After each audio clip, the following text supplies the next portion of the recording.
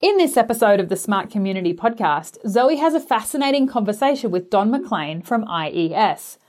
Don has been in the energy space for nearly 40 years and is truly passionate about finding intelligent ways to improve energy efficiency as a way of combating climate change. Don shares why he believes aggregation and using the collective is imperative to making better decisions and being more efficient, as well as how he sees Scotland embracing smart concepts. He then tells us about his company IES and how their digital twin simulation technology helps in the design of energy-efficient buildings, as well as some other technologies they are developing to support the creation of energy-efficient groups of buildings, such as university campuses or city precincts. Don then explains some of the barriers he sees to integrating across disciplines and really solving our energy problems in order to combat climate change. Zoe and Don finish their chat discussing the emerging trend of positive energy blocks and how IES is trialling these. As always, we hope you enjoy listening to this episode as much as we enjoyed making it. Welcome to the smart community, smart regions, smart towns, and smart cities. It's where we live, work, and play. With smart communities, the future starts today. Big data, smart mobility, emerging trends galore. The Smart Community Podcast is what you're looking for. This episode of the Smart Community Podcast is brought to you by IES. Did you know IES provides 3D performance analysis technology that helps all those involved in the design, construction and operation of buildings to reduce the carbon emissions of buildings and cities worldwide? So far, through use of its technology, IES has prevented over 30 500 megawatt power stations from having to be built. IES is about to launch new, exciting digital twin technology that will help you create a more sustainable and intelligent world. You can find out more at www.iesve.com. That's www.iesve.com. Hello, Don. How are you today? I'm fine, Zoe. How are you? I am very well. I'm really excited to jump into this. So let's just go for it. And can you tell us about your background and what you're passionate about? Okay, well, I would say what my passion is trying to look at how we can use energy more effectively across the planet. I think a lot of people don't realise the importance of energy. You know, without energy, society would more or less collapse. But the problem is that the way we use energy and the fact we use fossil fuels is causing problems, as most people are aware of climate change. But I think a lot of people don't realise the problems that climate change could cause. And I see many posters around saying things like, you know, we need to save the planet. That's not really the case because the planet's fine. The planet's been warmer and the planet's been colder. But it's humanity and lots of other species that are under threat with climate change. And I think the thing is that we need to kind of realise that. So my kind of position is that I understand and realise that this is a major problem. And basically what I've been doing is organising technology that would allow us to try and reduce the problems of climate change. And the technology we've developed is building simulation software, because the built environment is a major contributor of carbon emissions. About 40% of the global carbon emissions comes from buildings. And it's about trying to we develop technology software that allow people to create the kind of the new buzzword is a digital twin of a building. And what happens is that they can simulate those buildings and then work out how they can make those buildings much more energy efficient. So we've been doing that for the last 25 years and have been quite successful at our software helping reduce carbon emissions from lots of buildings. So that's really where I come from and what we do. This has all come from me being involved in looking at this for the last 4 decades or so. I wrote my first bit of software to look at solar collectors in 1978, my third year university project. And I did some more of that in my 4th year, and I went on to do it in my PhD, and then I did it in my postdoctoral work. And then, I set up IES to start to do this commercially. So I think you've answered this already, but What sparked your interest in this kind of smart community space? You talked about digital twin, obviously, and that's a big topic in the space and a bit of a word that's thrown around a lot. So what kind of sparked your interest in taking that passion for reducing emissions and looking at climate change to moving into the smart cities or smart community space? I think there's two things. When I started looking at this, the world was really quite different. This was in the mid to late 70s, and what happened was at that time there was a different concern. It wasn't climate change; it was peak oil. People were concerned that oil, our reserves would start to run out from the year 2000, right? And that was kind of 20, 25 years ahead, and that was a concern. And what I kind of realised is that there was a lot of power strikes in the UK in the 70s, and it made me realise how vulnerable we were without energy and the need to preserve it. And this led to the kind of my focus being round about energy efficiency. And, because obviously you want to preserve your energy. If you think you're going to run out, you want to preserve it for as long as possible. Now, that, through improved exploration and things like that, then the peak oil issue disappeared. But climate change then appeared. And the problem was it was the same issue. It's about how to make our buildings energy efficient. So from that perspective, that was the kind of the driving force for me to look at this in more detail. And when I first kind of looked at this 25 years ago, or sorry, a lot longer than that, about 40 years ago, it was looking at buildings, and buildings were the first kind of approach. That when you look at one building, you begin to realise that if you were to start to group them together, you could start to do things more efficiently. So in the last kind of 6-7 years, it took us longer to get to this point than I'd have liked. But, about 6-7 years ago, we started to develop the technology that we're about to launch fairly soon, which is where we start to look at groups of buildings, and hence the smart community, smart city, whatever you want to call it from that perspective. That's where, so the kind of smart communities idea wasn't termed in that way, but the idea of being able to model groups of buildings effectively and to be able to provide people with information that can make far better decisions about how to use energy for that community was it really kind of embodied in what we're doing long ago, probably about 30 odd years ago. That kind of idea was there, but it's taken us till now to get to the stage that we are about to launch technology that will address smart communities more directly than we do at this moment in time. What is a smart community to you? Well, I think from that perspective, I think people have different ideas of what a smart community is. And one of the things that I should say is that I find it interesting that you talk about smart communities, because that's one of the things that a few years ago that I felt that the term city, and only defining it as a smart city, constrained people's thoughts. And really, I was kind of saying, well, it doesn't have to be a city. It could be 2 buildings, or it could be 1 million buildings. It doesn't matter, right? And therefore, why can't you have a smart campus or a smart county or a smart country or a smart continent? We shouldn't be thinking that way. And I think that I found a lot of people were being constrained by the thought of a city. So community widened it out a little bit. But I do think there's a lot of other terms that mentioned, like campuses and things like that, they could be using as far as this is concerned.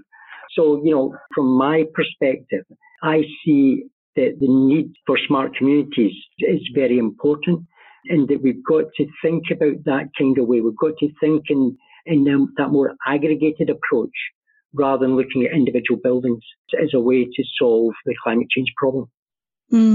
I think you've answered this already, but is there anything else you'd like to add to why do you think that this smart community concept is so important? I think we've got to look at this, as I kind of mentioned, in an aggregated way, right? I think the thing is that if you're going to aggregate, 100, 1,000 buildings, then it means that you don't have to oversize for each building. Now that starts to bring efficiencies into the situation, because then you're only going to supply the maximum amount of energy that building needs. And therefore you can do things much, much, much more efficiently. In that kind of way, as you aggregate things together, you can start to consider different options. So for example, you might consider, say, a wind turbine. Whereas if you put a wind turbine on a house, it's going to be fairly inefficient. that you have a large wind turbine and connect up to maybe say some community storage device, electrical storage device, then what happens is that system, the aggregated energy load from all of the buildings, the wind turbine and the electrical storage can then work much more effectively together. And in that way, you can start to make things much, much more efficient. So the idea of aggregating and having communities, groups of buildings, and they operate together allow you to be much more efficient in what you do. So the whole concept of making people think in this way and not think of individual buildings will be something that's quite fundamentally important as we move forward to try to reduce the amount of energy consumption within the built environment in order that we can reduce carbon emissions significantly. So it's using, the collective to make better decisions and be more efficient. Correct. And if you think about it from this perspective, if you've got a group of different buildings, like let's say you have a university campus or part of a city or something like that, you've got a variety, you've got a whole group of different types of buildings with different kind of requirements. And if you aggregate all that together, if you think about it over a year, you have one demand, one energy demand over each time step over the year. And as a consequence, you're only looking at one thing. Whereas if you're looking at all of these buildings individually, they all require, sort of they have their own necessities. And when you aggregate that together, when you de-aggregate it, the problem is that each one is a problem of its own. If you aggregate all of them together, you've got one demand profile for energy. You've got maybe, say, renewables, be it wind turbines or it may be photovoltaics, or it could be you're looking at a system like maybe, say, a combined heat and power system and things. But you've only got kind of one of them. And what you're doing is when you bring all that together, it almost makes it a simpler problem to look at the whole community in an effective way. But you get the advantage of scale, right? You can then start to look at things at scale. And when you look at things at scale, then you get efficiency as well. So the advantage of looking at a smart community in that way is that it generates efficiencies throughout the process and makes it, to some extent, simpler to try to look at how we supply energy to these types of communities. How do you think that Scotland is currently embracing the smart community concept? It's interesting. Scotland has a kind of unique position in as much as that we're doing some work with people in the Orkney Islands, which is in the north of Scotland, islands off the north of Scotland. And the north of Scotland has some of the best areas for wind turbines. The winds are tremendous and they can generate a lot of electricity up there. The difficulty is trying to get that energy back to the mainland. So what happens is a lot of energy is discharged rather than taken back to the mainland. Now, what happens is that so those islands are looking at how they can make better use of the electricity rather than waste it. And we're helping them look at those types of things by looking at things like electrical storage, be it in a house or be it a communal one, looking at how they could use the electricity to generate things like hydrogen, so they can maybe have hydrogen cars up there, and so on and so forth. So Scotland is in that kind of area is very innovative in terms of what it does. I think, like most places in the world, there's a lot of talk about it, but the real, let's say, drive and the real action, try to make to combat climate change, most governments are not doing very much about it at all. And they might make a lot of noise about it, but we're not really seeing it in terms of any serious reductions in carbon emissions year on year. So we're still seeing the carbon emissions that are in the atmosphere are going up at roughly 2.5 parts per million per year. And, that's not reducing in any way. So Scotland, like a lot of other places, are really not doing too much about it. But there are pockets of places where people are trying to do something about it. But it's going to take a long time before we really see any action that will mitigate climate change. Okay, well, tell us more about your company and about some of the projects and things that you're currently working on. Okay. Well, I think the thing that I kind of mentioned earlier is the fact that we have technology and we can justify in saying that we have the world leading technology and allowing people to simulate buildings to improve their energy performance. And lots of companies throughout the world use it. There's a lot of companies in Australia use our software, like Oricon and WSP and Arup and people like that, use our software to design energy efficient buildings. And it tends to be the larger buildings that people will do. So people wouldn't tend to use our software for a house very easily, but where you have a bigger building, they would tend to use it. So that's where our pedigree is. That's where our reputation is, and we're international as far as that's concerned. What we're about to do is start to bring out new technology, and by the time this podcast is issued, we will have launched our new technology. And this is all about approaching the problem from two additional angles. Instead of looking at an individual building, we're looking at multiple buildings. So going on to what I was talking about earlier on about trying to look at aggregating buildings together, this is what our technology is doing. It's allowing us to look at how we aggregate things from that perspective. The other thing is to look at how buildings operate and how we can improve the way they operate. So that's another big issue where buildings tend to consume an awful lot more energy than they should due to inefficiencies. Simple things like, you walk around any city at night time and you will see lights on with nobody there. Simple things like that you could be saving enormous amounts of energy. But not just those obvious bits, but subtle things as well. And with being able to look at the operational side of things, which our new technology allows us to do, means that we can kind of make hybrid digital twins. So what would happen is that we would have a model of a group of buildings, and then what we could do is we could take the live data from buildings and feed it into those models in order then that we can more accurately predict how the building's performing, and from that predict the best way to operate that building to make it more efficient. So the thing is that the new technology we bring out help us address two major issues to kind of make buildings much more energy efficient. One is looking at things at scale, and the second is to look at the operation.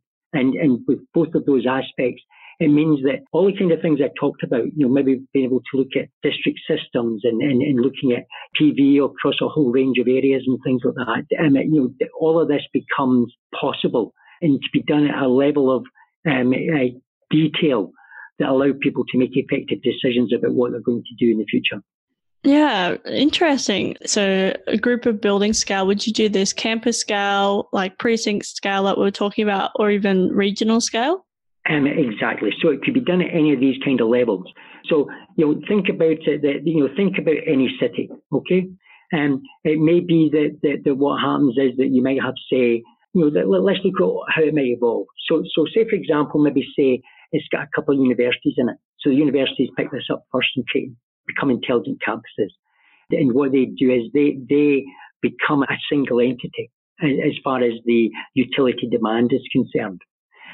Then what you might do is you might do some of the, for example, we're talking to someone in Malaysia at this moment in time about taking one of the states in Malaysia, and they're looking at having all of the government buildings under our software, so that all of the government buildings could be much more efficiently treated and become much more effective in terms of climate change. So from that perspective, we can start to do that and aggregate, maybe say the buildings for the government. But then there might be some communities that say, we want to be integrated together. And slowly what would happen is that all of these different groups could then be aggregated together again. So it's about being able to not just aggregate one group of buildings, but then be able to connect the different groups of buildings and aggregating them together. Ultimately, to have a situation with which you could aggregate the load for the whole county or country, or as I've even said, continent from that perspective. It's this idea of being able to try and bring the information together to try to use energy as efficiently as possible. And one of the best ways of doing that is aggregating it. But this then leads into another whole big advantage with the things like IoT. So, for example, we want to be able to be in a situation with which we can say to have the kind of intelligence in the software to turn around and say, wait a minute, don't put your washing machine on just now, because if you wait another 15 minutes, the sun's going to come out, the solar collectors on the roofs round about will be working, and you'll be able to use that washing machine without consuming any cost. You can get the solar collector will be able to supply the energy to your machine from that perspective. These are the kind of things that are transformational, and these are the kind of things that we've got if we are going to seriously reduce climate change, right, and its impact. We've got to look at these much more intelligent, effective ways of managing energy. Where my interest in is the built environment. There's other areas with which people do, and I wish them success, but my concentration is in the built environment, and it's doing these kind of things to solve problems that people can't really address on their own, and that's the kind of the key part. How can we do this in such a way that we can help manage not just the design, the creation of the solutions, but also its operational aspect and making sure that works as effectively as possible. Do you see this feeding into, say, peer-to-peer systems? What do you mean by that? Like if I have a solar panel and I'm going away for 3 months, that I could, because I know what I've got a smart meter or whatever, I can then sell that energy to my next door neighbour for 3 months or something like that. Yeah, and that's exactly what we're kind of doing with one of the elements that we have. We've got one element that allows us to look at, say, for example, PV. So let's use examples. So you've got PV in your roof. So what our technology can do is work out how much you save and how much you could sell to other people under that kind of circumstance. And what we're actually doing is we're actually been doing some work on looking at energy trading, be able to forecast ahead so that we can get better rates from that perspective. But where we're kind of going with this is having the ability so that, and going back to when I was talking about having multiple communities, imagine that if we scale this up, imagine that there's, say, for example, a university campus, right? And, you have, you're connected with maybe say a residential group of buildings, okay? Now, for you to say, I want to sell that to the university, is going to be difficult. And the kind of the energy trading technology that we're developing that allows us to say that in your group, we have some electricity for sale. And the university can say, I'll buy it. And what happens is that all of that transaction gets taken place without you having to do anything about it. All that will happen is at the end of the month, you'll get a note that says, you sold so many kilowatts to the university at this particular time. Now, we haven't, we have got the prototype of that working at this moment in time, but this is part of this new suite of technology we're bringing out allows us to have that kind of capability. It makes it possible for us to do this. And this is what as we launch this, what we're looking at is, we'll start to get examples of this, we'll start pushing it along, and within a few years, this kind of technology will be up and running fully to do that kind of highly sophisticated interaction. That's where we're heading, is what we're doing. Excellent. So that really leads into this next question, I think, which is how do we integrate across different disciplines, government, industries? Keen to hear from your perspective in the energy space, I guess. So how can we better integrate across the different disciplines, government, industries in the energy space? To be honest, I think that the governments and industry and things like that have been looking at this for quite a bit of time, and going back to the kind of the energy efficiency aspect, they've been looking at it for, 30, 40 years. My problem is that I don't see the will. Well, sorry, the will's there, but I don't see the actions that looks like that all of these groups will get together and make this happen.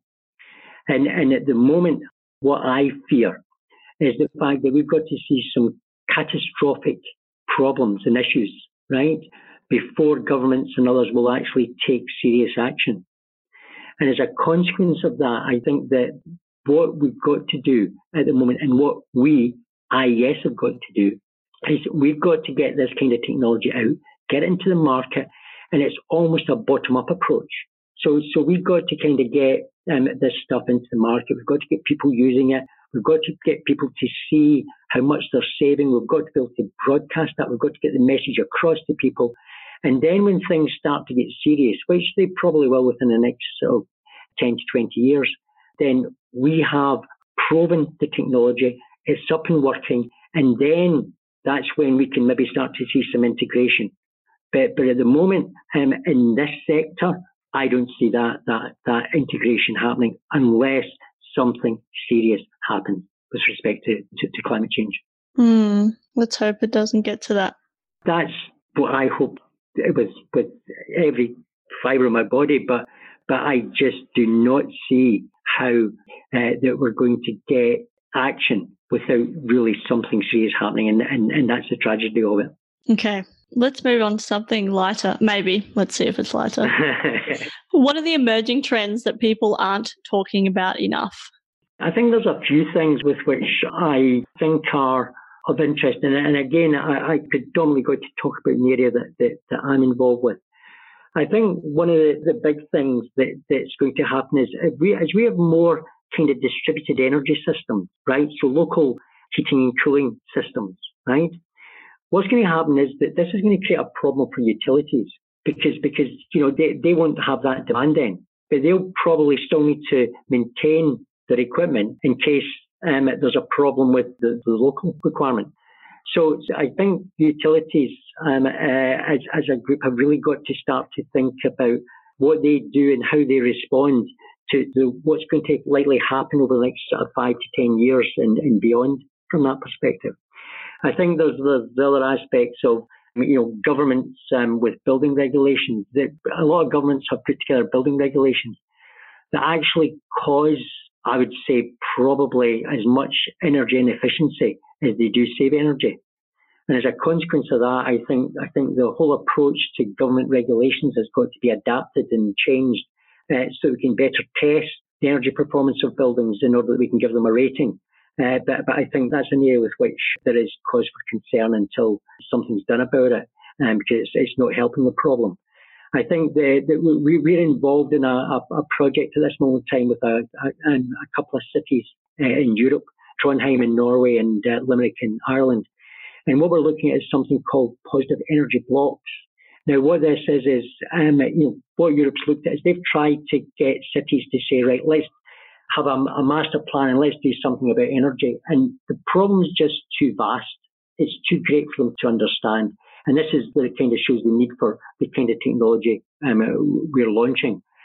But what they've started to do is to look at small parts of a city and saying, can we take this small part of a city and make it have a net positive energy? So it's what do we need to do about energy efficiency? What do we need to do about renewables? What do we need to do about how we operate it and so on and so forth? And the idea being that rather than trying to say, let's make a whole energy city energy efficient, let's look at individual parts and then aggregate them together, much as I was saying earlier on, into positive energy blocks, so that and by doing it incrementally, they can get the problem for the whole city. And I think that's an important approach from that perspective. But also there's the whole aspect of big data and AI. And I think the thing is that from our perspective, big data and AI can help us. But I think a lot of people are looking at this as being the solution, and it's not really, because with the things I'm talking about, you need that digital twin to be simulating it in real time with the buildings and making decisions a few minutes ahead and so on and so forth. And that's the kind of thing you can do with simulation in a holistic digital twin. Whereas with big data and AI type of approach, you've got to learn that, and that would take you a fair bit of time. So the kind of approach that we're doing, and what with a lot of the people we are talking to, I think we can create a kind of community of people who can support us, or alternatively, we can support them, be much more effective in trying to get communities to be much more energy efficient, and then to look at the aggregation of those communities and the increasing aggregation of that, so that we can have large parts of countries, more or less operating as a single entity in a much more efficient operational way than they currently do. And through that, we can help mitigate climate change substantially from that kind of approach. Interesting. It's been so great to speak with you, Don. Thank you so much for coming onto the podcast. Thank you for your time. I only have one last question, which is, how can people connect with you? I think the easiest way is to contact me in my email address, which is don.mclean, McLean spelled McLean, at iesve.com, or else just link into the IES website at iesve.com. Excellent. We'll put all the links in the show notes. Thanks again for coming on to the podcast. Okay, thank you very much. Nice speaking to you, Zoe. Thanks so much for listening to the Smart Community Podcast. Show notes for this episode and all other episodes are available on our website, mysmart.community. If you have any questions for us or any of our guests, you can email hello@mysmart.community or find us on the socials. We are on LinkedIn, Facebook and Twitter @SmartComPod. That's com with 2 M's. If you are enjoying the podcast, please leave us a rating and review at wherever you listen. This really helps us reach more ears, so thank you in advance. As always, I hope you enjoyed listening to this episode as much as I enjoyed making it.